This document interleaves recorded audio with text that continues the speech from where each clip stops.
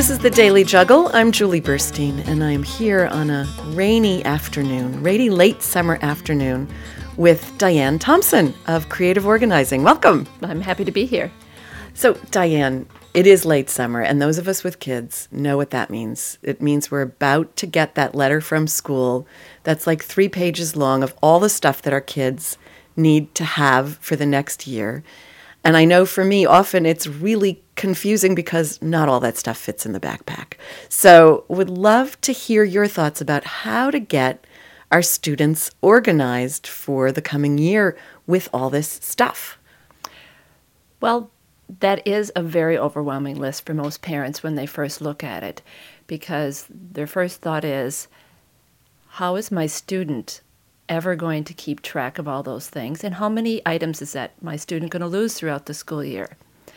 So when you look at that list, what you have to think about is, how am I going to bring that list into a cohesive whole? Meaning, can I take all those binders, the notebooks, etc., that the teachers recommend, and combine it into a 1 unit or 2 units, so that your student can then organize those units by class and then work from there. So there's a variety of ways depending on the personality of the student, but the general idea is bring all those multiple pieces into as few units as possible. That's such a great way of approaching it, and I know from my experience with my now middle schooler, when he entered middle school last year, it was incredibly frustrating because he wanted to do what the teachers asked, and what the teachers asked was that each class has a 1-inch binder, and he couldn't carry 5 1-inch binders. It was just way too much stuff, and that then got him very anxious because he wanted to do what they asked. Yes, time and time again, when I do my workshops with parents, they say the exact same thing. Their student does not want to challenge the teacher on what the teacher requests, and understandably so. However, it's the parent's job, from my perspective, to be your child's advocate when it comes to school. You do know your child better than the teacher. And if you coach your child to speak to the teacher about your approach to making all of that materials more organized and easier for your child to keep track of, the teacher will appreciate that. However, there are times when teachers really have a specific routine that they use with their students in order to keep track of certain materials, and so that part you do need to respect of the teachers. For example, sometimes teachers want a 2-pocket folder that's kept in the classroom, and you get that 2-pocket folder for the teacher, and because there's a specific purpose. So that's the place to start with. So once you get through that hoop, how do you organize a student? How do you look at that list, and what are the materials you need to be able to help your kids stay organized? So the teachers are asking for a 1-subject notebook, but there's another direction you can go for the students to write down their notes in during class or do homework in. And that is using a larger binder with 3 rings, preferably D-ring shape because they hold up better, and using that binder by dividing it into the subject areas. You want to use polypropylene dividers with tabs, and I say that word polypropylene because that is a stronger divider, not the paper dividers. The paper dividers, which within like 3 weeks, the tabs are pulling off and you can't use them anymore. Exactly. And those polypropylene dividers also have pockets in which are really beneficial in the system for keeping track of papers, but that's another discussion. That's part of the routine around maintaining where their papers go. But just staying with the setting up the system, so you have your dividers, and then you insert in between each subject divider reinforced loose leaf lined paper. And hence, instead of multiple 1-subject notebooks, you have 1 unit that holds multiple subjects with the required paper needed each day to write on. And you also have the opportunity to add more paper should you need it, and to take out old notes if you can do that too. Absolutely. That's a significant part of the system, and that teaches the child how to maintain their papers over time. So When teachers from each class ask for their one subject or 2 or 3 subject notebook, the student ends up carrying around a lot of paper that never gets used. We all have, at the end of the school year, cleaned up the schoolwork papers and discovered that there are multiple notebooks half written in. And therefore, the student has carried around all year long notebooks with unused paper. So you get to add paper as needed for each class, and then take out the notes that are no longer relevant to what the teacher's teaching in the moment.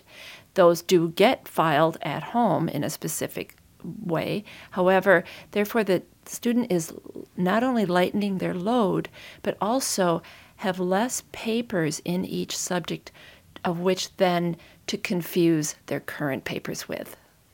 So it sounds like the first thing in organizing your student or helping your student organize him or herself is finding this large D-ring notebook, but something that fastens along the edges, not one of the big, I remember mine from my high school days, it had sort of a denim cover, but everything always fell out of it. So the key thing is to find one that the student likes that can hold perhaps the paper for all of his or her classes. Yes. When the student shows up for a class, they can open up to the math class section and start doing the work that the teacher is asking them to do at the beginning of the class. There's often a do now section in math, which this is a good time for me to mention that usually it's math teachers that want 3 sections. And so in that binder, you just create 3 sections for math. And so the student can open up to the do now section and write on the loose leaf paper and do their work. It's still in place because it's within a ring. It's not loose. When a student has homework at the end, let's say the math teacher gives them a handout, that handout can go directly in the pocket of that divider. And therefore, when the student returns home to do the homework, again, simply opens up to that section of the binder, sees the homework, takes it out, puts it back in, returns to school, and there it is. Would you recommend for parents and students to actually get a second binder to use at home for the papers that they're no longer, say you're a quarter of the way through the year, you've gone through that final. And I'm asking from personal curiosity because one of the hardest things I had with my son last year was convincing him that he didn't have to carry all 9 months of schoolwork on his back every single day, and that it might be better to leave some of it at home. He thought, I may need this, so I've got to have it with me. And he was carrying a backpack that probably weighed about as much as he did. That is, again, that fear of the teacher's wrath that the students feel. So they're hesitant to not let go, but to leave behind at home some of their papers. Now, what I definitely recommend is there is some sort of filing system at home. The easiest for students is what we call a desktop organizer. It's a small file box that's open at the top, does not have a lid, and has hanging file folders in it, of which then, in corresponding to their classes in their binder, they have a tab for each class. And that when they're finished with a unit of study, they take that unit of study, and hopefully it's in chronological order. That's one of the finer tasks of being organized for a young student. But they take that section and put it in the corresponding hanging folder in the desktop organizer. Of course, you could recreate a binder and do it as well. But I'm all about simplicity and in the routine. And so if they can take a group of papers out of their binder, paperclip them together, and just slip them in a slot, that's probably the easiest thing. Students are concerned about if not having something that they're asked to have, and that's why it's usually done at a quarter basis or a semester basis. Okay, so we've talked about the notebook, and I think this is helpful, and there are pictures on the Daily Juggle website of the kinds of things that we might use. But this is an ongoing process. What will we be talking about next time? Next week, we'll talk about how do we then maintain that traveling paper system and talk about the different tasks that each child needs to do to follow through on the maintenance of it. That sounds a lot harder, actually, than just the stuff. It is, often is, and it takes repetition in order for the child to learn what that maintenance is. All right, so we'll learn about how to maintain and how to practice so that you learn how to do it. Absolutely. Diane, thank you so much. You're welcome, Julie. Thank you. You've been listening to The Daily Juggle today with Diane Thompson of Creative Organizing. I'm Julie Burstein. I hope you check in with us again next time when we talk about not just the things we need to keep our kids organized, but how we encourage them to develop these kinds of habits.